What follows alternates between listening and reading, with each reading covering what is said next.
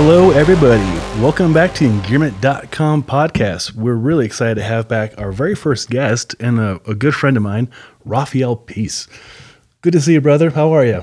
Likewise, I'm doing great. A little bit just tired, just flew in. So you get up at like 3 or 4 this morning? I went to bed at 2 and I woke up at 4. So that's not even sleeping. It's not sleeping. It's Gosh, that's horrible. So you are in Lane over in Denver.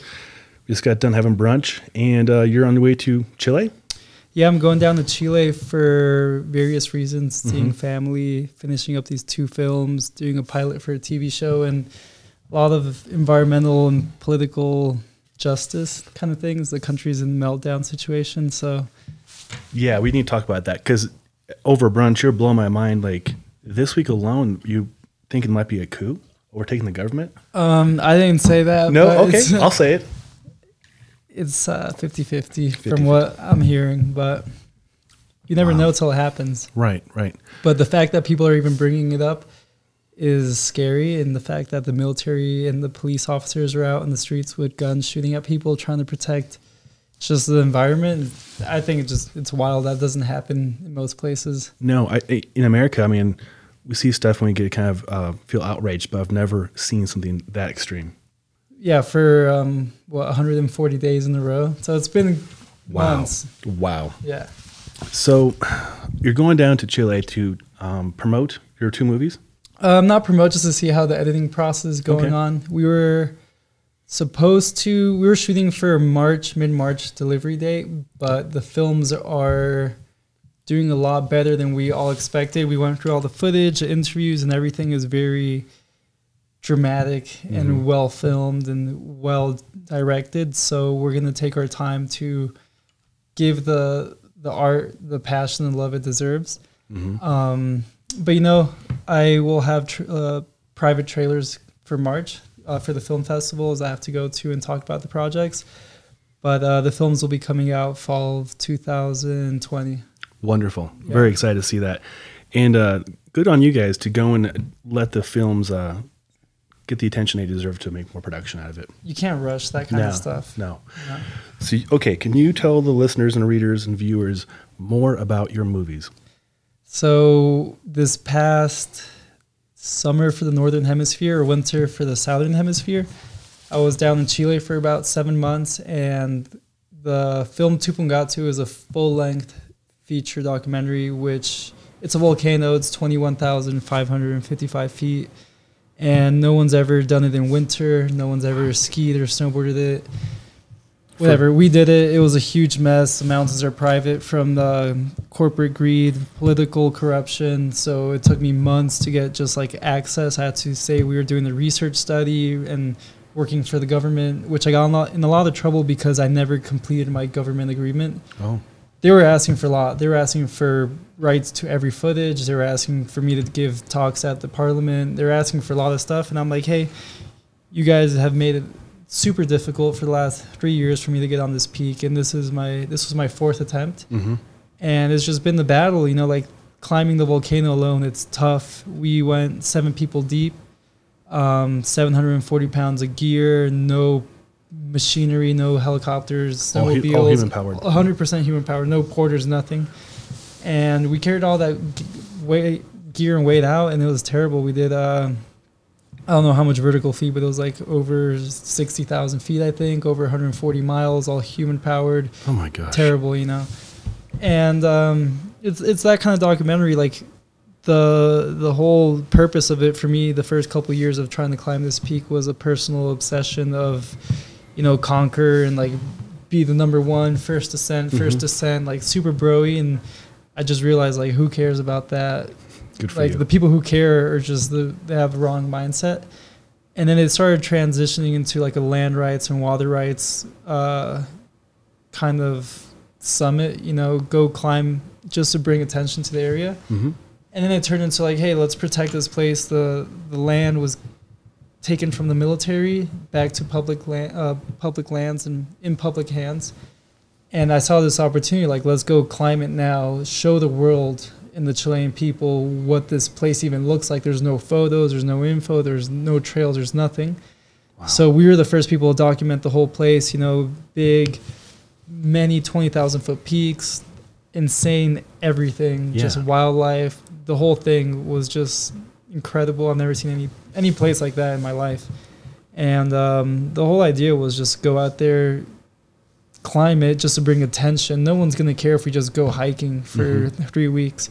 But if we achieve to create a new route in midwinter, snowboard and ski descent from such a high peak in the whole world is kind of unheard of. And successfully doing it is crazy. So we kind of use that to bring attention to the whole conservation part of the project. And you know, it worked out, and the film has brought a lot of attention so far, and it hasn't even been released. Yeah. And that's the whole thing. Like, we're trying to protect this place, create a national park that's 410,000 acres in the middle of the biggest city in South America, well, Western South America, in Santiago, Chile. And we're going up against some of the biggest multinational corporations in the mining world and hydroelectric world. And, like, it's straight out of a mob movie. Like, you get, I've gotten so many death threats. I've had so many weird experiences and been targeted on the airports, been targeted in the city, going out to restaurants and all this crazy stuff, which I haven't told like my close friends and family because it is scary, especially with the political situation in Chile. A lot of environmentalists have been killed. A lot of people have been kidnapped and have been missing for months now. So I kind of have to lay low and be careful what I say. I've been banned on a couple of TV channels, and it's been crazy. I never thought it was going to become such a intense political, like straight out of a Hollywood movie kind of thing, but it happened so fast from one day to the other. One day you're climbing, snowboarding a peak, doing TV interviews and meeting with some of the best scientists and activists in Latin America for interviews for the project. And next thing you know, you're at the protests almost every day talking to TV channels. And next thing you know, have a huge target from the military, the politicians, the corporate people. And, you know, at the end of the day, we're just trying to protect the mountains and give everyone access to mountains that are already in public hands. But the gate is owned by private European companies. So we're just trying to fix the situation, protect the glaciers, the water for 6 million people. We're not trying to become a radical group of changing the world. We just want to see things be normal, you know? I think that's a very noble mission, and it makes complete sense no matter how you view, you know, politics and everything. You're fighting a good fight. Yeah, it's not about being right, left, up or down, or whatever color, race, or religion. It's like just let people do what they're meant to do, which is explore when they want to. Not saying it's what everyone wants to do, but just have it as an option instead of exploiting the whole area and contaminating the water. Like, the benefits are so big economically, health-wise for the ecosystem and for the people that it just blows my mind that it's even the question. Right. Yeah. Talking about you and I, and like, why is this even having the opposition at all? Yeah. But it's a reality. Like, this Chile is just like one example. This happens in the U.S. They're auctioning part of some national monument in Utah right now, and all these other things in Canada. And I don't know. The list goes on forever, and it blows my mind. But my idea is like, yeah, I'd love to do this in the U.S., but let's start somewhere where I know everyone in the government. I know all the people. It's a smaller country. It's easier to do something there. But the idea is to create a domino effect change where if I fail, me and my team fail, me and the community fail at doing this, maybe the worst case scenario is we create a domino effect where other people in the world see like, hey, these guys busted their balls to do this. They failed, but everyone knows about the place now and they know what's happening, and maybe we could do this in our own backyard. Right. You know what? And I've known you for, I think, 4 years now, and I was watching you as you're graduating from CU. You're passionate, and your first movie, Yugen, was amazing. Did you ever think you would be here now fighting to make a national park in Chile? You know, I haven't really changed since I was a kid. Like, you could ask my parents. They always thought I was the most stubborn, ambitious person in the world. I just never thought the whole film would be a side of things. I thought the media, TV, the news, and radio would just show what's actually happening, and I guess that was just me being naive, really. But the whole film is just an excuse to show people the beauty and the reality of what's going on. Like, we're not only interviewing and documenting like the beauty and like what we want, we're also showing the other side of things. Like, hey, maybe like this mine could bring a lot of jobs to the people. But then we're interviewing like economists and these extremely professional PhD individuals who tell us about like, yeah, if we put the mine here, the GDP will go up significantly in the country, but only for a decade, and then it crashes. You have economic decay in the whole country, and in exchange, like if we create a national park, it'll be the biggest in the country, essentially for tourism, bigger than Torres del Paine, and you know it's 40 miles from the capital and the airport, so you could go airport. In 50 minutes, you're at this beautiful national park, so much money in and out, biggest peaks in the world for elevation gain. Like Himalayas are great, but the plateau's at 18,000 feet. Here you're starting at 7,000 feet and you're going up to 22. Yeah. So it's a very different thing. You don't need to have that kind of preparedness to go to the Himalayas for months. Here you just show up from the boat if you want in the Bahamas, and you could start off slowly at 7,000 feet and work your way up to 22, and if that's your goal. That's incredible. Yeah. I mean, that put it in good context for me at least. Yeah, imagine like for people here in Colorado, you fly into Denver and then within 45 minutes you're up doing a major objective. Same thing. Yeah. Wow. And it's like if you don't want to explore the rest of the country, it's like you got that right there. And for the Chilean people, it's a very elitist mindset to say, hey, like I live in this city where I could see these huge peaks 40 miles from my house, but there's no access to it. So I got to save up thousands of dollars for planes, hotels, car rentals, whatever, and go to the Patagonia. And like maybe 1% of the population can afford that. So it's like you have 99% of the people who have in the country that's super narrow, where the beach is only an hour and a half one way and the mountains are an hour and a half the other way, that haven't never been to either because of how inaccessible it is financially, and it's all privatized. Oh my goodness.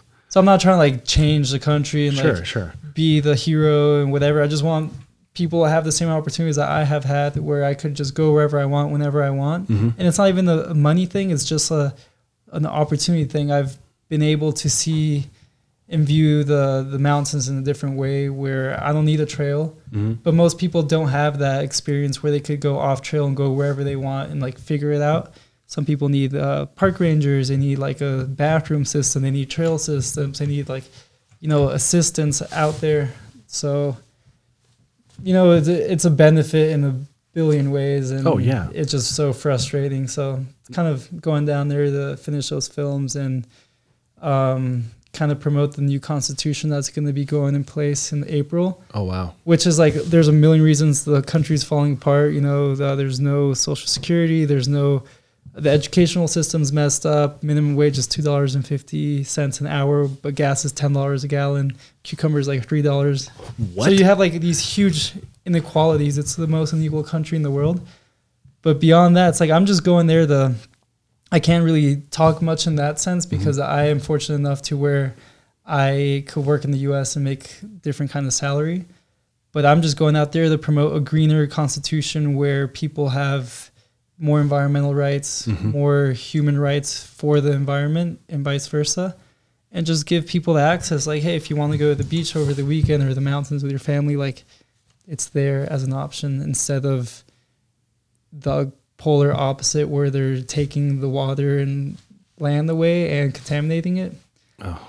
So, yeah. You know, it's these kinds of conversations with people outside of America that really help give me and hopefully the listeners and viewers better empathy and context for the resources we have and probably take it for granted, you know? Yeah, but it's all relative. Like the U.S. is a massive country of almost 400 million people here, and the land is immense. It goes on forever. But the U.S. has its fair share of environmental problems. Yeah. For sure. Oh, that's crazy. So can you talk about the people that were on your movies with you? Well, that was a Tupungatu film. Sorry, the answer took forever. But the other one we did was Corcovado. I don't know if you guys have seen 180 Degrees South with Yvon Chouinard, I believe, Jimmy Chin and all those other guys. when I was out in Tupungatu, this guy, Eric Ropke, I hired him to come be like a filmer / mountaineer partner. Like, dude's a mule. He's a big, strong dude. Mm-hmm. I hope he's listening because he's a rad guy. And, you know, you get to talking. You spend 21 days in the tent together. You watch all the Office episodes you can. You say all the shitty jokes a million times. Like, you do everything at least a million times. And then he's like, oh, so what other peaks have you climbed out here? You know, we want to do all the volcanoes on the Ring of Fire. There's a billion volcanoes. And then I started telling him about Corcovado, the one that I did. And he's like, oh, I watched 180 degrees south. And that's the peak they were trying to do. And they failed. And I told him, like, hey, I tried it 2 years ago. And he's like, no way. Like, told me all his childhood dreams about it and how it's changed his career. And Eric is dedicated the last couple of years of just being a dirtbag filmer and being a dirtbag mountaineer. And he's achieving it, which is super cool. But he was telling me about it. I'm like, all right, well, we just need a little bit of cash and we'll go do it how we do everything with little cash and a lot of motivation. I like that. And I said that jokingly because we were on like a 20-day expedition, and the last thing I want to do was go back to back on another extremely gnarly one, which was only 10 days long, but still like extreme in every aspect of it. And we got the funding, and I was like, fuck, this is happening. I was there 2 years ago, and it was one of the worst trips of my life. And I didn't really tell them directly how bad it was because I didn't want to ruin their experience. And we went, you know, and that film is, I don't know how to explain it. It's supposed to be adventure with purpose, but realistically, it's just humans facing every single objective hazard possible.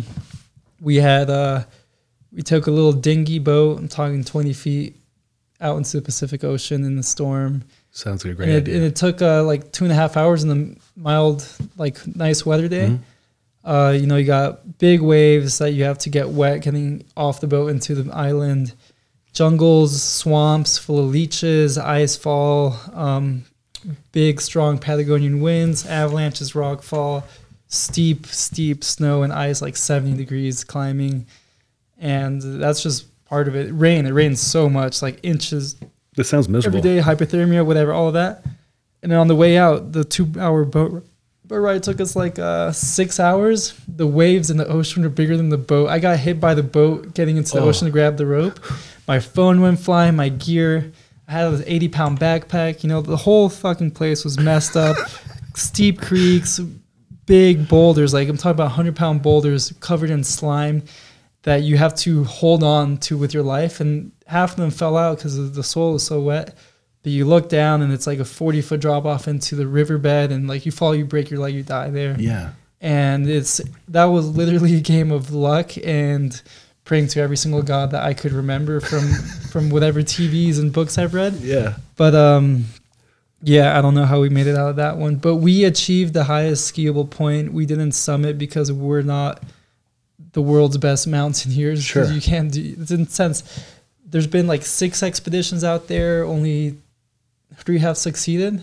I'm talking about like in all of history, and like wow, 2 of my buddies' expeditions succeeded, and I have so much respect for them. They're extremely talented ice climbers.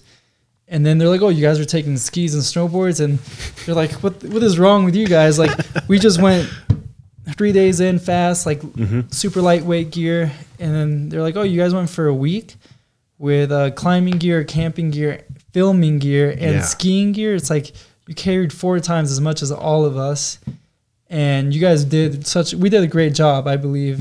And yeah, that's Corcovado, so that one's going to be coming out in line with Tupungatu, but essentially it's one of the first national parks that was created in the area under the Tompkins Conservation. And we kind of just wanted to mirror the differences between a place that is immense and could have a lot of potential that is being destroyed currently by the mining, so the Tupungatu area. Oh, that's unfortunate. And then show like the benefits of like this place has been wild forever, and like we suffered the consequences of extreme wilderness, like to the dime. Like every single thing was extreme, and it was beautiful. You know, like we're out there with nature, and this is a national park with 0 access, but we want to find the middle ground. Like, okay, we know we have to make it accessible to people because they don't want 410,000 acres of closed land 40 miles away from an 8 million person city, which is 60% of the country's population. Yeah. So it's a middle ground. We wanted to show like the benefits of conservation and then the possibilities of conserving a place, so the national park creation. So those two projects will be coming out soon. And then we got a couple others in the work. Oh my goodness. It's just busy. You are busy. I mean, over brunch, I mean, I couldn't even catch my breath trying to take it all in, all the stuff you're doing we haven't even talked about yet. So you're going down there to finish up editing and then speak, and then these will be released in the fall of 2020. Yeah, okay. That's the plan. I mean, everything's a little bit slower now since these protests. Mm-hmm. I mean, everything is kind of falling apart. Things are slow. Like everything's been delayed 1 or 2 months because cities are burning. There's no public transportation, which is like, it sounds terrible, but they're the consequences of having a corrupt government for 30 years. Right. So it's kind of like slowed our editing process, and I don't want to complain about it because there's way more important things at stake. Mm-hmm. But the sponsors and the film festivals and everyone know, and they're like, hey, it's like things happen for a reason. Maybe look at it from a different perspective. Since you have all this extra time, look at the footage a million times and see how you can make it that much better. Mm-hmm. So that's what I've been doing lately, and just going down now to go see how the first cut is, really. It's not even to finish it. Wow. Yeah. That's exciting. And this is all through Connections Movements? Yeah. Awesome. That's Raphael's production company. Oh, that's exciting. And when it becomes available to purchase, where would it? I'm not selling it. Oh, even I'm better. I'm just putting it online for free. That's the best. These films are so personal to me and so dramatic. Mm-hmm. But beyond that, they're extremely educational. And, you know, I'm kind of against the system right now in my point of life because it hasn't been working for a lot of people. So what kind of hypocrite would I be if I am selling something that has the possibility of educating, I don't know, all the viewers and creating a change? So I'm going to translate it to as many languages, 15 or whatever, and put it online for free and promote the shit out of it so everyone could watch it and share it. You could download it, you could pirate it, you could do whatever you want with it. I don't really care anymore. Just view it and share it. And Yugen's going to be online for free, and like whenever I have the time to put it online for free. Yeah. Well, Yugen's great. I've watched it at least a dozen times, and so when it's live for free, let us know. We'll share it. Let's see, we're March 2nd, so I'm thinking like, April's a good month? April's fantastic. It's up next. Yeah, let's do it then. All right, we'll do April. April. It's how many languages is in Yugen? We interviewed like 20 different languages. I didn't know what half the people were saying because I don't speak tiny indigenous community dialects. Right. And then you try to translate it. You know, I went to CU in Boulder, Colorado, and they have a great native program there. So I spoke with the professors. No one could help me out. So unfortunately, a lot of the interviews didn't make it because we couldn't translate them. Yeah. But in the film itself, I think I only decided to put like 6 or 7 languages, what made most sense. Sure. But I have hundreds of hours of like the most intense Nat Geo-esque footage, which I'm just going to sit on for a couple of years. And once I do like 5 movies, I'll make like a general, just adventure, beauty kind of Nat Geo film and just put it online for free for people to enjoy. But that's so exciting. You are like National Geographic, just run around on Splitboard and just... But different. You're dirtbagging it up and you're authentic and you're advocating for all kinds of the right reasons. It's more like a run and gun kind of style though. Yeah, it is run, yeah. I can appreciate that. We're so dependent on the weather and political issues. And like we go into some pretty dangerous parts of countries or in the world that we kind of just see what happens and roll with it. Like, okay, this is happening. We're going to give it our 200% until it changes. Same thing with weather. You know, you go climb a mountain, and if the weather changes on you, you don't go home. You go with plan B. You adapt to the situation, and that's kind of my whole idea on everything that I've been doing. I like that a lot. What movie were you filming when I got a message from you on your InReach? You're like, Sean, what is the wind speed and temperature at this time of day at this elevation? Oh. It was like a. What month was that? I feel like it was like 3 or 4 months ago. Oh, that was Tupungatu, yeah. Yeah. Dude, that was messed up. We had like 120 mile an hour wind gusts. I can't even comprehend that. That's crazy. I mean, the way you could comprehend it is you see a 400-pound boulder moving down the mountain because of the wind, and you're like, oh shit. Yeah. That thing is heavy. Like, what happens when we go up there with our sails of split boards and skis on our backpacks? Let alone trying to film in that. Like, there's certain extreme environments where you want to film, but when you can't even hold the camera steady and you can't, the sound is so intense. Yeah. And your filmers, like, you gotta pay them a lot of money for them to have frostbite. You know what I mean? So, and I don't want them to get injured. But yeah, there's not really any forecast for remote peaks that no one's really done. So, yeah, and there's a nice article coming out in the Chilean magazine, I think this month, about the project. It's in Spanish, but I could translate it for you guys. It's super personal, a lot of personal questions about obsession and the risk tolerance. I think that's something you have a unique risk tolerance compared to some people. I know the very first time when you're going out to do Yugen, we're having a hamburger and we're talking about some of the stuff you've encountered, immortality, and like just accepting that you can't control all these things. It was. I mean, I don't want to die, but like sometimes it's just what happens, you know. Right. And it sounds bad, but whenever I go touring day to day with my friends and the filmers and neighbors, everything, like, I have a pretty dark humor and I'll joke around about pretty dark things, but it's a very serious conversation. I just have to make it a little bit comedic so they're like, oh shit, this guy's crazy. But we're like looking at a line that's super steep and exposed and very gnarly, and most people haven't really ridden stuff out there like that because they're used to doing what the guidebook says. Sure.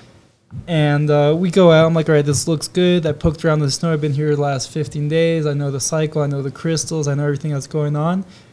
But we still come up with like realistic plans. Like, if this shit slides because of that 20% unknown factor, like, these are options 1, 2, or 3. And I go from like the escape routes, the safety islands, the rescue plans, the digging, whatever.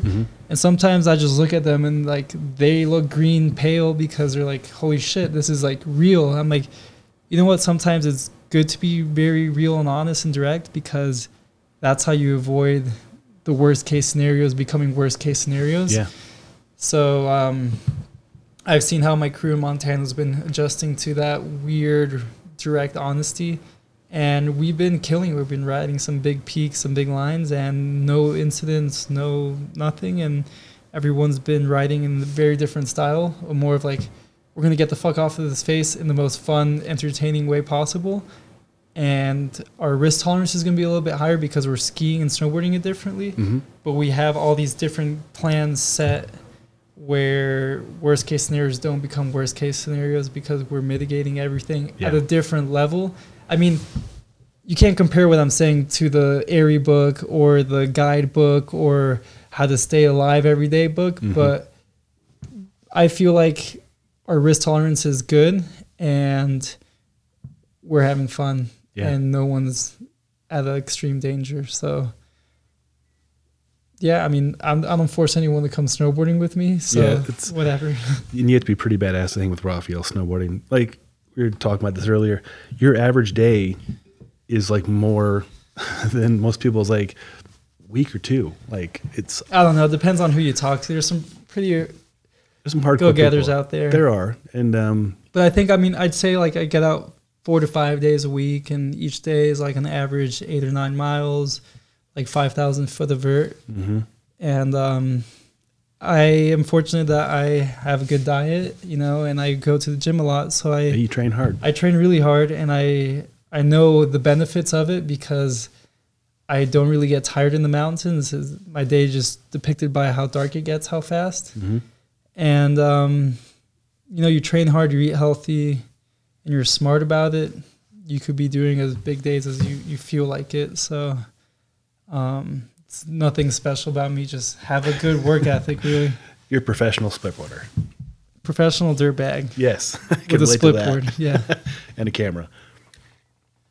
Oh, this is great stuff. Do you mind if we talk about gear? Because we're both like gear whatever so you much. want. Yeah. I mean, gear's fun. I mean, honestly, the best situation ever would be like if us as humans could evolve to where we could adapt to these situations and just go touring naked, like that'd be great. Hey, I'd be into that. Because sometimes, like, fuck, dude, the merino wool base layers, like, they're great. I love it, but you're starting at 3,000 feet in certain peaks and you're going up 5,000 feet. Like, the temperature obviously is going to change throughout the day and throughout the elevation. So it's like, what do you wear? When do you wear it? And you're never going to be perfectly comfortable. You're always going to sweat a little bit. Yeah. My rule is like, just start sweating a tiny bit, then put on your shell, wear your shell, open up all your vents. I'm talking about, like, if you don't have at least 6 vents open from your legs to your jacket at the same time, you're having a bad time. Socks, always wear the thinnest socks possible, no matter how cold it is. If you don't like having cold feet, then you put like some weird tape on your insoles, or you kind of have some reflective tape, something, but thick socks suck. You don't want to sweat, and you want the extra heat space in your boots. Gloves, you need thin liners and good gloves as well. I mean, the whole, it's a night. You know, Sean. That's what we do, right? I mean, how many talks have we had? How many detailed talks have we had about gear, boots, hard boots, soft boots, everything? And I always love talking about it with you, because you are one of the probably handful of people I talk with that really go out and push the limits with the gear. You put like seasons of use on gear in a month. It's impressive. Yeah. You break everything. You're welcome to go into my garage and grab anything. Like, I try to give some of my gear away and sell it. Like, talking about like 2020, 2021 brand new gear from next year. And it's like after a month, it's just fucked. Yeah. And like, my sponsors make great stuff. Yeah. But I'm talking about like in a month, I'll get out 20 days, big days, a lot of hours, and things just get torn. And it's not because I'm like grabbing rocks or kicking things. I treat my stuff really well. But it's like, the reality is, like, if you're using it at its full max, everything has a lifespan. Yeah. And I've been talking to my sponsors. I'm like, hey, this is not everyone's day-to-day use, but I'm tired of using so much gear. I want more of a circular economy where everything could be reused, upcycled, or just last a lot longer. Like, spend a little bit more money making more durable stuff, and then we won't have to buy new jackets every year. We won't have to use as much and consume so much. So that's what I've been working on with my sponsors lately, just making more eco-sustainable, resistance, gnarly gear. Yeah. For the average user, or for the guy who doesn't have anything else to do but splitboard every day. So, can you mention what that certain product is you're working on? There's a couple, but the one I'm most excited about is Gordini gloves. We're working on the Signature Series glove line, something that we are collaborating on, and kind of working on with nonprofits, NGOs, so they get a percentage of the sales. Thinking more of like a conservation, land rights nonprofit. So if you guys have any ideas, I'd love to hear of what nonprofits you recommend, because that's awesome. It is. Yeah. There's so many out there. Yeah. So many that don't deserve the money, that are doing great things because they have everything. So I kind of want to help like the middle ones that just need that extra bump of that's awesome. Cash flow for stepping up to the next level and doing bigger things. But yeah, we're just very sustainable, the most sustainable products that you could buy in the textile industry. I'm not talking about just like outdoor industry, but fashion, workers, gear, everything. Zero leaching, zero chemical leaching into the environment, very sustainable, eco-friendly gear, no animal harming, just like every single green check of the happy green list. Yeah. So it's a little bit more pricey, but like the shit's going to last you twice as long as your $80 glove. This one's might be $100 glove or whatever. I don't know how much gloves cost, but it's gonna be a little bit more pricey, but it'll last you twice as long or more. And I'm all about that. You know, that's why I like working with like Patagonia and other companies that put so much into developing products that are of recycled materials, that are more durable, that they stand behind and they'll repair. You know, that's the best, right? Like you just want to invest one time, hopefully, on that gear.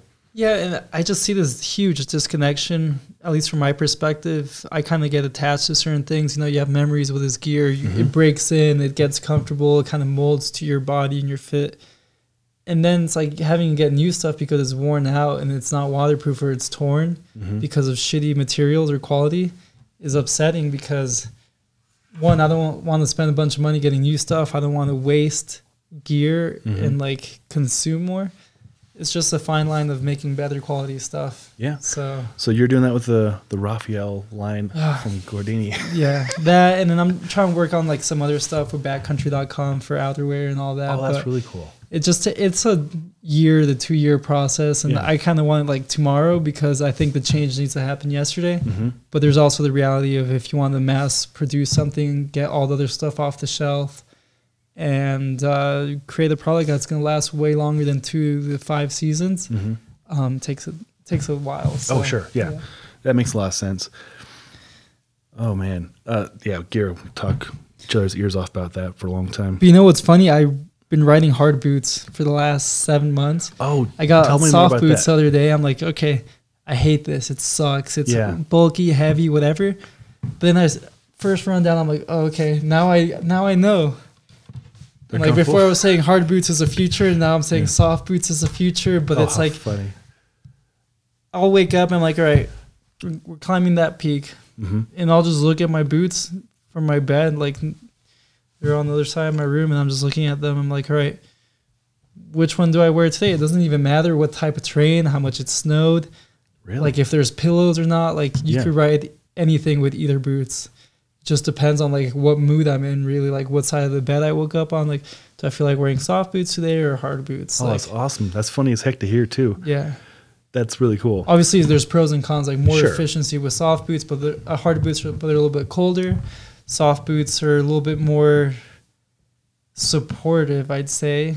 You know, you have that like upper or lower shin support where you don't have with hard boots. Yeah. And it sounds wrong, but you modify your hard boots to not feel like ski boots, and you give away those aspects of it. You know, you remove the tongue, you have a lot more flex.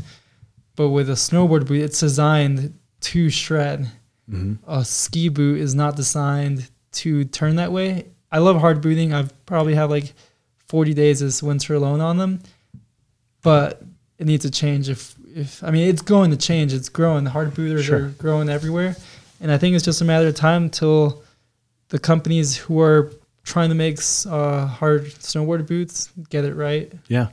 No, you know, every time I go out with somebody who rides on hard boots, I just admire how efficient their stride is. And like Scott York goes out with him, and he just kicked my butt on the way up. Yeah, but here's the thing. I've gone out with hard booters and soft boots who do this every day, and you stay together. It's not even an efficiency. Their stride is longer. Yes. But it's not faster. You know what I mean? Oh. It might be a little bit more efficient, but in the sense of like snowboarding down, it feels very different. And like, I could say that because I've been doing both, half 50-50. Yeah. And snowboarding with soft boots is way better. Climbing with hard boots is way safer. That confidence level when you have hard boots with ice climbing crampons, you're going on rock, ice, or alpine snow, nothing compares to that. I would never, ever use soft boots for anything that's vertical snow or ice or rock. That's good. So it's like get the tools and just decide, really. Right. Okay. So for like aggressive split board mountaineering, hard boot. Fuck yeah. Yeah. Fuck yeah. Yeah. And everything else, soft boots. Fair enough. Unless you're doing like extremely long flat tours, hard boots. Just because you have that extra lean back and lean forward stride that kind of really gives you that full range of motion in your leg muscles, so you don't fatigue as quickly. And what boots are you using? The Atomic? That's another conversation. The Atomic Backlands. Yeah. The carbon Backlands. Last year's model with the side buckles, the lower buckles, I've broken 2 buckles per boot. Dang. Because they're just like right on the lower side by like your outer pinky toe. It's stupid. I don't know why even skiers have those buckles down there. You take them off, you walk in snow, the buckle opens. I've ripped them off on rocks, walking in snow, crashing in trees. It's like the buckle is in the wrong place. You know, it's on the outside of the boot and it flips up. Yeah. So you're walking, it flips up, then you lose all that pressure that's holding your foot in the boot. And then it's dangerous because your ankle is loose, your foot is loose, and you're like climbing a rock face. Like I've had it open up in the sketchiest situations, and like, yeah, you got ice axes in your hands, you're hanging on the wall, but you're not going to worry about like leaning down where if you fall you die to buckle up your boot. So you got to like risk it climbing with a loose boot. And I've sent Atomic a couple emails and whatever, and This was back in September last year.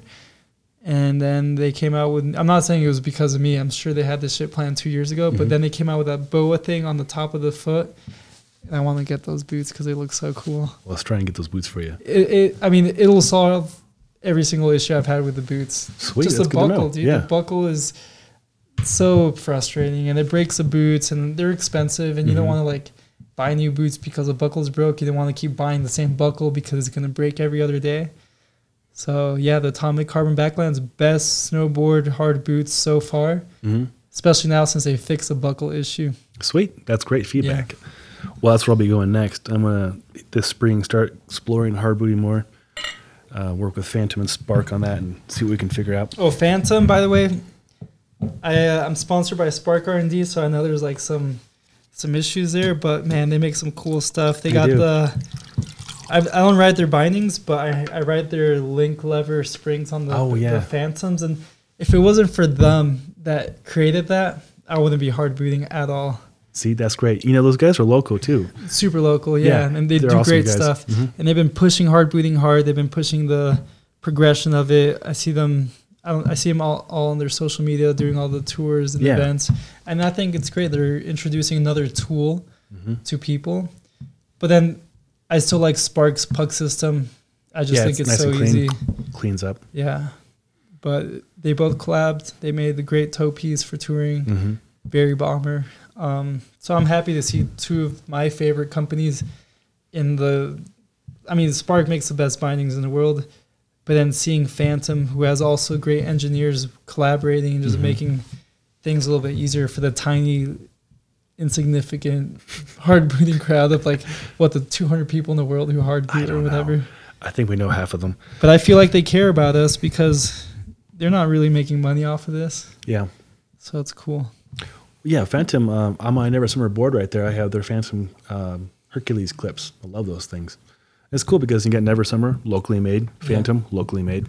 So I dig it. Supporting people here in town. That's cool. It's a nice looking board. Thanks, man. Yeah, that's the Atom. I really dig that one.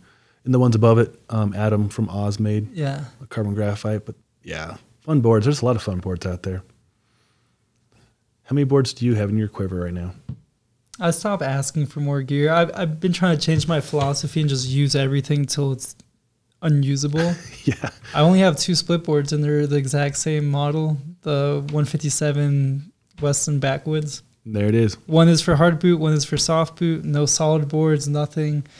Wow. So many core shots. Everyone's like, oh, aren't you sponsored? Why can't you get more boards? I'm like, this shit still works. Like, put some P-Tex, slap some wax on it, and it still works. I don't need to get a new board because I can. Yeah, I'm with you on that. I was with Scott that one time this year. Got a nice core shot. You know, $70 later, some P-Tex. It still rides fine. Yeah. Reduce, reuse, recycle. But yeah, a lot of stuff, and I get a lot of gloves and jackets and stuff for my sponsors, but just give it to my buddies who need gear, and some of them have been wearing it 200 days a year for the last 4 years. I'm like, I would have never done that. So it makes me proud of the whole community of like, hey, do you have anything? Like, I'll trade you something for it. So we always do trades. You know, I traded some food. Some guy gave me some fish the other day, and I gave him some gloves. So I love bartering for gear too. It's like, it just makes sense. You know, I don't need 6 pairs of gloves. No, but I could eat some nice fish someday. Oh, for sure. Give you some gloves. So yeah, like I've traded for homebrew. I've traded for local honey. I've traded for jams, preserves, like bison meat, like anything. Just trade. It's bartering's where it's at. Oh, this is really exciting. I'm very excited to see both movies when they come out here in the fall. So am I. Yeah, I'm excited to all the things you're doing, Raphael. And like, we're just barely scratching the surface on his podcast of what Raphael's up to. He's doing so much good stuff in the world.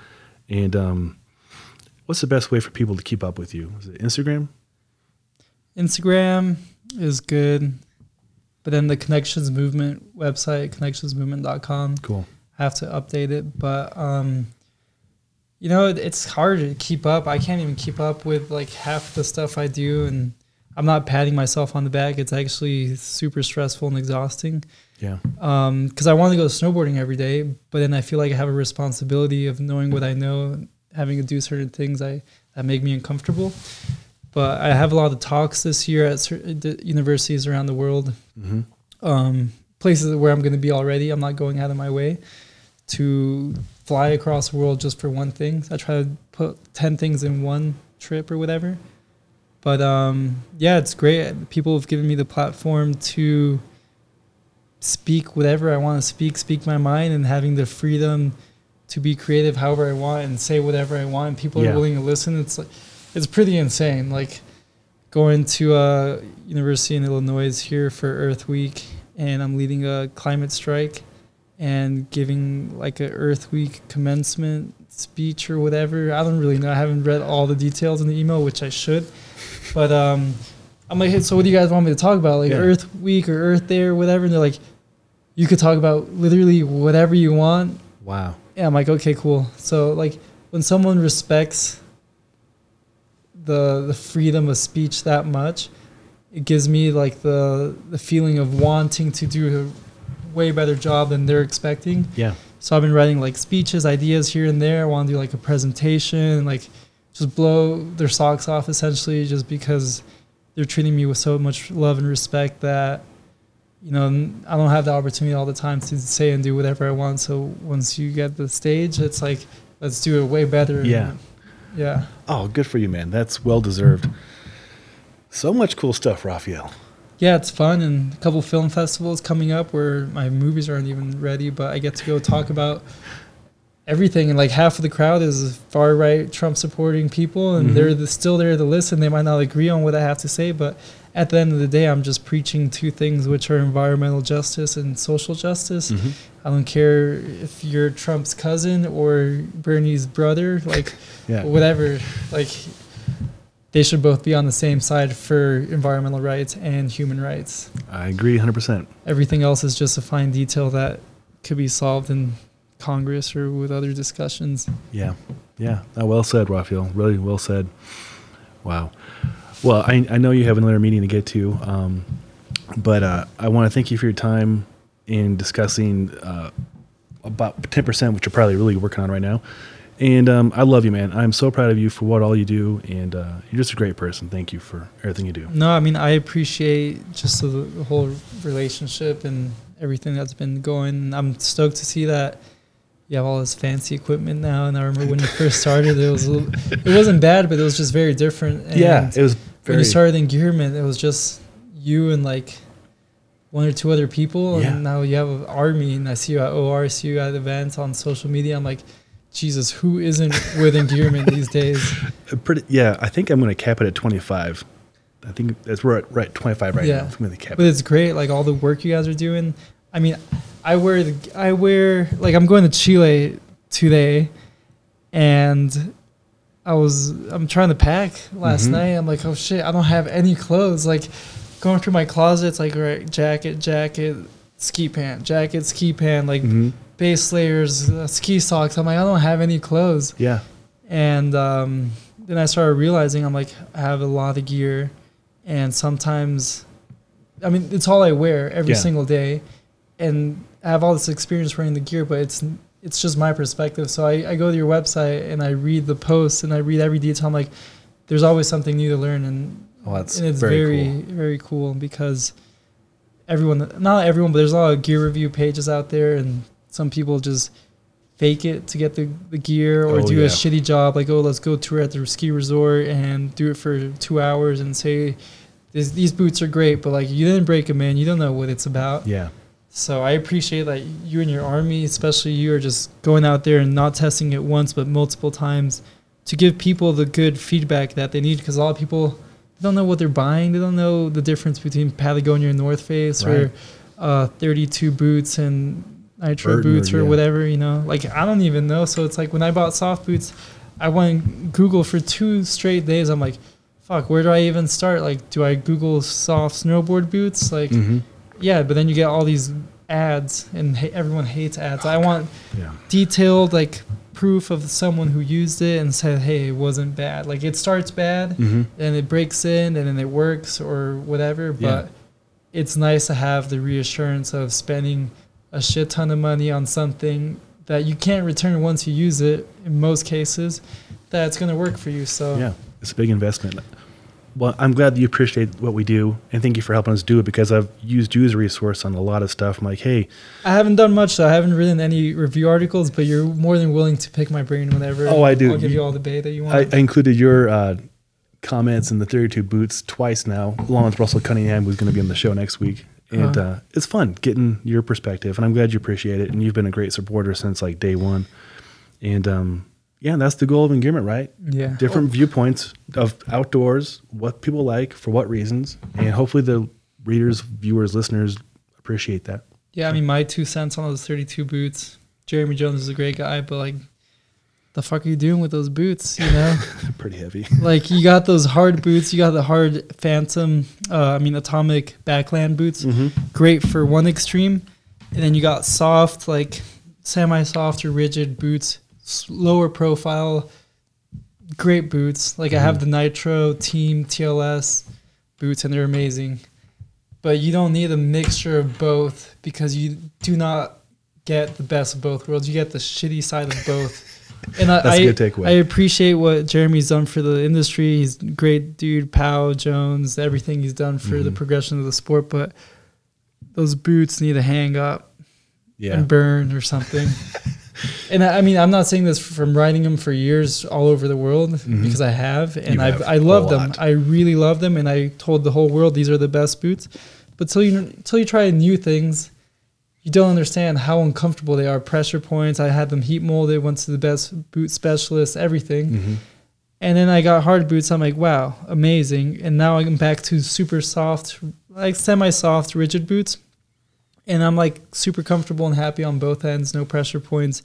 They're both lightweight. They're both flexible as much as I need them, because they're adjustable. But I'm not uncomfortable, and my BOA's not breaking, and I don't have all this extra bulk. Like, I don't need to have semi-auto crampons on my snowboard boots on the normal POW day, you know? So I don't need to wear those kinds of boots if I'm not doing that. So yeah, to your point, I think most splitboarders can get by with just a comfortable snowboard boot. Yeah. And be totally fine. Any boot. It doesn't matter. It could be a park rat boot. It could be more of a stiff all-mountain free ride boot. Like, anything works, but unless you're really getting after it, like mountaineering-wise, why would you go with a boot that weighs 2.5 times more? Can't go full pro crampons. Is bulky. It could break. It has pressure points. You can't tighten it as much as you want. It's not molded to your foot. I mean, I'm not trying to trash the boots. They're great, whatever, but go hard boots. Yeah, if you're going to do the mountaineering, get the hard boots. If you're going to go shredding. Just spring shredding. Like, it's fun. You could take them off in 2 seconds. Like, it's hot. You take them off. Your feet breathe. Yeah. When was it? Was it you're hanging out with Eric Layton and you were watching him enjoy the hard boots, and then you were asking me my opinion? I didn't have an opinion yet. Yeah. And then is that when you transitioned? That was like, Larry Banks, Eric Layton, Rance, all those weird old dudes in the powder highway of like BC to the US. Like, they're weird. Those guys are weird, but they're all like my extended weird uncles I hate seeing, but I love shredding with sometimes. Yeah. And they're all in hard boots, and it's like, shit's working for them. They're guides. They're extremely proficient snowboarders. They're hobbyists. They enjoy it, and they do it full time, like with the hard boots. Yeah. So I think it's rad. Ty Mills as well. There's a lot of guys out there hard booting, and they're doing great things with the sport. But just try it. And if you don't like it, don't do it. Right. And I think it's a great thing, like Phantom's doing. They'll do demo days where you can try on the boots, and like it, love it, get on it. You don't like it, go get some soft boots. Oh, that's good stuff. Well, Raphael, I hope no one's too sensitive about my comments about hating on certain things, because that's the whole point. Like, you got to have your opinion on certain things. I get death threats and hateful comments every single hour of the day, and half of them I just laugh. I'm like, oh, cool, I got called a communist again. I'm not even a communist, or I mean, whatever. I get the weirdest comments, and I'm like, bet you hey, do. I appreciate you reaching out to me and hating, because that is the freedom that we have. It sounds stupid, but it's like you have your cell phone, you have your iPhone, and you follow me on Instagram, or you found my email off of my website after watching my movie, and you're telling me that you don't agree with my point of view or the people that I interviewed. Mm-hmm. That's great. Let's have a discussion, or you could hate on me, whatever. I don't care. Well, yeah, that's a good point. Freedom of speech. I mean, a lot of people fought, served to get that for us. Well, a lot of people take it for granted, especially here in the States, because, I've gone to many countries where you get silenced. You either get silenced right away because you're saying something that people don't agree with, especially the government, or you just can't say things because it's culturally not appropriate. Mm-hmm. And not saying that's okay, because there's a lot of parts of certain cultures that are very old in their ways, oppressing, certain minorities or women and such. And that shit needs to change. But whatever. I have my opinion on hard boots and soft boots. I have my opinion in politics and the environment, and so should you. So yeah, it makes the world a more colorful and beautiful place. Yeah. Well, hopefully nobody gives you a death threat because you don't like the Jones boots that much. But and if they do, whatever, that's... Yeah. I love their passion for being so passionate on hating on me for hating on the boots. Like, that's great. I just had an epiphany. I realized, I think the very first conversation you and I had was over boots. Somebody was ripping on me for a boot review of like Fitwell or something, and then you jumped in and... Oh, Facebook, yeah. I love fucking with people. Yeah. They take it too seriously. It's they like, do. Your foot isn't the same as my foot, No. or your foot's not the same as their feet, so you can't hate and say like, hey, buy this boot because it fucking works for me. It's like, cool, how much are they paying you? You're like... Dude, people have different pain tolerances for shitty Fitwell boots. I'm sorry if you wear Fitwell boots, but they are why? shit. Yeah, heavy. But yeah, I remember that. Yeah, that was. And you are a man of your word. You fight for what you believe in. You're passionate. Okay, but it sounds bad if you're saying I fight for hard boot, soft boot, right boot. That's comical. That part's comical. But what you're doing in the bigger picture of the world is awesome and admirable. So. Yeah, we'll try and end it on that note, because that kind of summarizes you. You speak your mind. You advocate for what I think are really great things, and I think most people would agree. You make beautiful movies. They show great culture and diversity. And just thank you for doing this. I really appreciate it. But one thing I want to share with you guys is something I didn't know was happening on the Tupungatu expedition, but I told the filmers to take oh, your camera died? Right at 1 hour. Yeah, we'll do it again. Well, at least you have the 1 hour battery lifespan. Yeah. That's a pretty low battery lifespan. I'll say. We should do a gear review on that. We should. Keep on talking. I'm going to do the other camera. The DJI. I don't know if you guys should buy that. Don't buy it.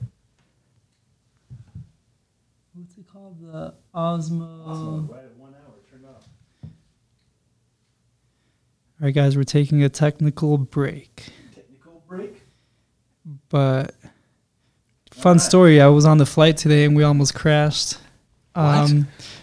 So I'm living in Whitefish right now, in the Glacier International Airport, as I like to call it, because it flies into Calgary, which is like an hour away, driving-ish. There's thick clouds over Denver today, like thick clouds. You couldn't see anything, ice clouds. And the small planes, I'm talking about like 60 people in the plane, so it moves a lot. Very turbulent. I hate flying in and out of the glacier. I can't do that. But there's a lot of old people in Whitefish and Kalispell, like median age is like 48 or something. And man, I shouldn't have laughed out loud in the plane, but it was funny. The plane was shaking the whole time, and it was 5:30 a.m. flight, and we went down into the clouds to land today, and out of the blue, like the whole fucking thing was shaking, like rain or whatever, and the pilot just like pulls the steering wheel and probably went like 45 degrees straight up in like seconds. You could feel the G-forces, and I was like, oh shit, we're diving, because I couldn't tell because we were in the clouds, and I don't know if it was going down or up. Yeah. And everyone around me, I'll just look around, and people are like yelling, and they're holding their heart, like, because they're old people. I'm like, oh shit, everyone's having a heart attack. Some people were farting. I don't know if they were sleeping. It was like a fear fart. And I was like, geez, what's going on? And then we just circled the clouds for a while. And then the pilot went on and he's like, the ACT device, I don't know what that is or if that are the acronyms that he said, but he's like, there were some technical issues with the clouds and we couldn't see that there was another plane coming towards us. And I'm like, okay, but this pilot, the captain, he pulled up so aggressively. I've flown my whole life and I have friends who are pilots and I talked to them about it today and they're like, pilots only do that shit when something is really bad. Yeah. But he went straight up and the plane just like popped out of the clouds and it was insane and people were yelling and I was just laughing. I'm like, oh shit, this is how I die. Like I don't die from like politicians and mobs trying to kill me or mountains. I die in like this shitty flight with everyone that's older than my grandparents. Yeah. So and people are farting. I was like, Jesus, why is this? I was like, why is this happening? Oh, but farting. Yeah, that was wild. Oh no, but what I was saying is like that my editor, my lead supervising editor in Chile, he calls me the other day. We're good friends, you know, so we like shoot the shit, go grab beers or whatever. Mm-hmm. And that's how you need to be when you're doing art stuff with people and collaborating. But he's like, hey, I know you told the filmers to interview your crew while on the expedition to see how everyone's feeling, their thoughts, you know, kind of like a TV reality show. Like, sure. Hey, how do you feel about Rafa or Eric doing this? And like, how are you feeling about the expedition or the weather or Jeremy having a hairline fraction on his leg or Jonas throwing up and peeing out his butthole at the same time, you know, like these fucked up things, or people stealing food or like all these crazy things on the expedition where like it's life or death and all these very like childish, serious issues are happening. Like they interview me and I'm just like so blatantly honest to people's faces or on the camera. And you could see that in the film.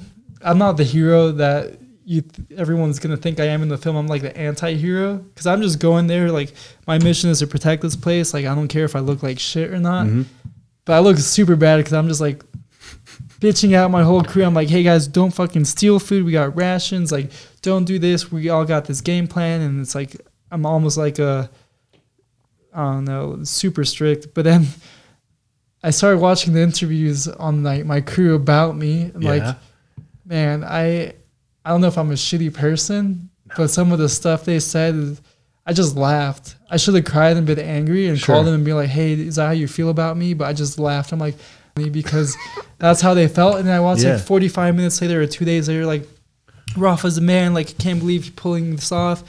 And then like 4 hours later, it's like Rafa's taking us the wrong fucking way. We just did 8,000 feet today. And it's like, but here's the thing, when you're pioneering, going to a place where you've never been to and doing something that's never been done, you don't really know how to do it.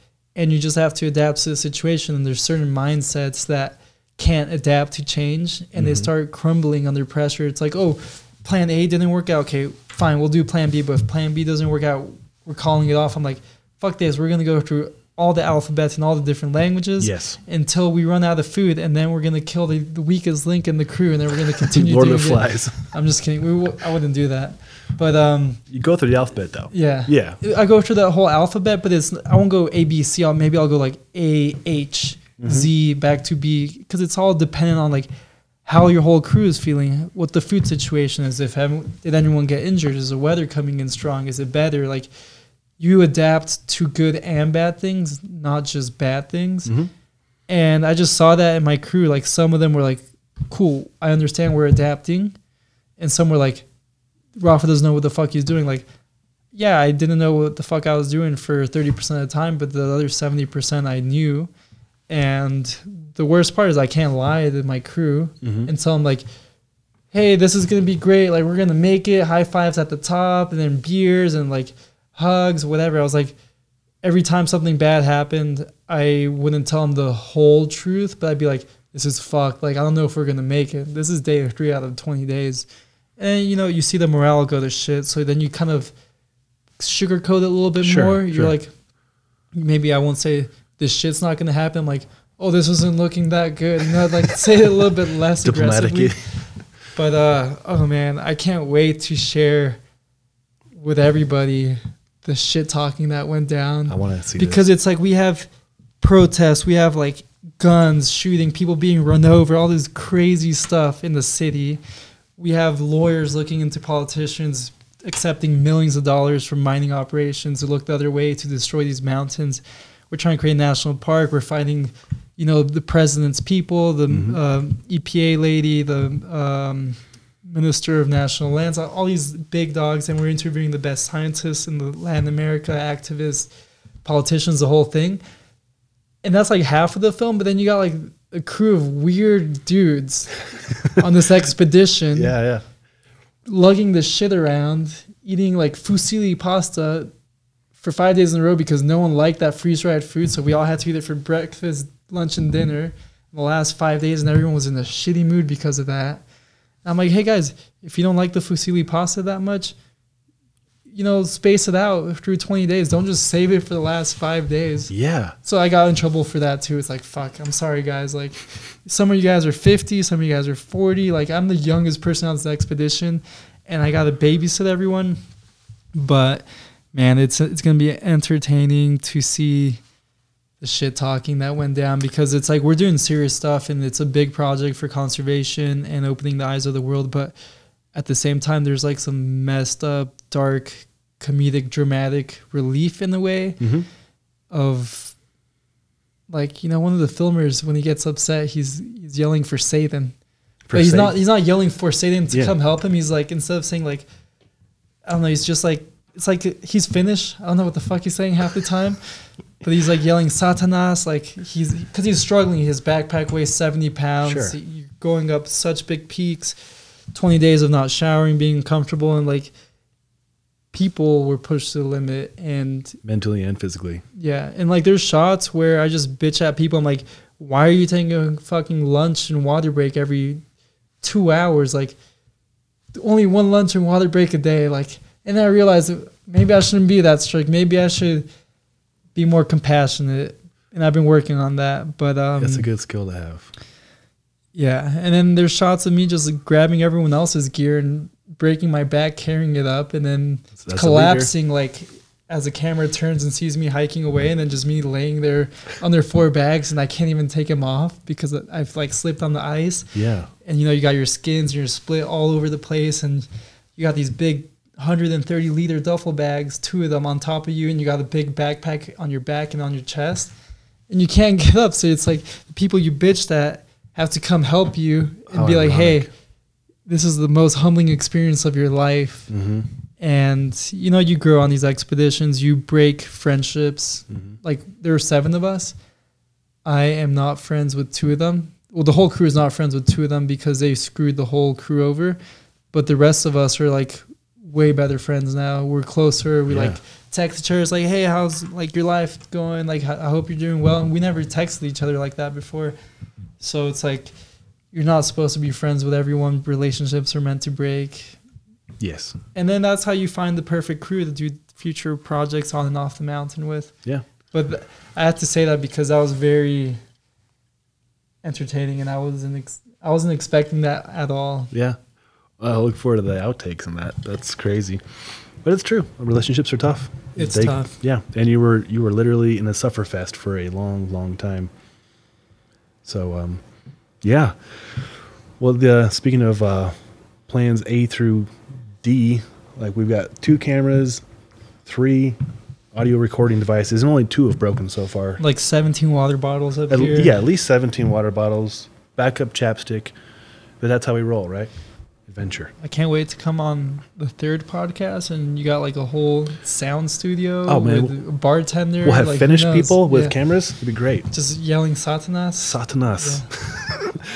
Yeah. Well, I look forward to the 3rd one, and I look forward to just seeing you again. It's always a pleasure, Raphael. Likewise. All right, and to you listeners out there, go follow Raphael on Instagram. Here's Raphael Peace on Instagram. Yeah. Cool. And then connectionsmovement.com. I'll have links to that in the show notes. And then once Eugen is free, I will definitely have that up shared as well. Eugen, Corcovado, Tupungatu. We got a couple other very like Alice in Wonderland shred edits coming out, which are fun, trippy. Because whatever, we're not the best snowboarders. We're not Travis Rice's or whatever, but like, we're way weirder than he is, so we can have fun too and entertain people in the same different ways. And some other stuff like more some stuff in Africa, some stuff in Eastern Europe, which has nothing to do with snow, but it's a great opportunity to do change via film. So a little bit of everything for all crowds, all ages, really. You're fighting a good fight, Raphael. It's awesome. Thanks, Sean. My pleasure, man. And thank you for listening, and I love you.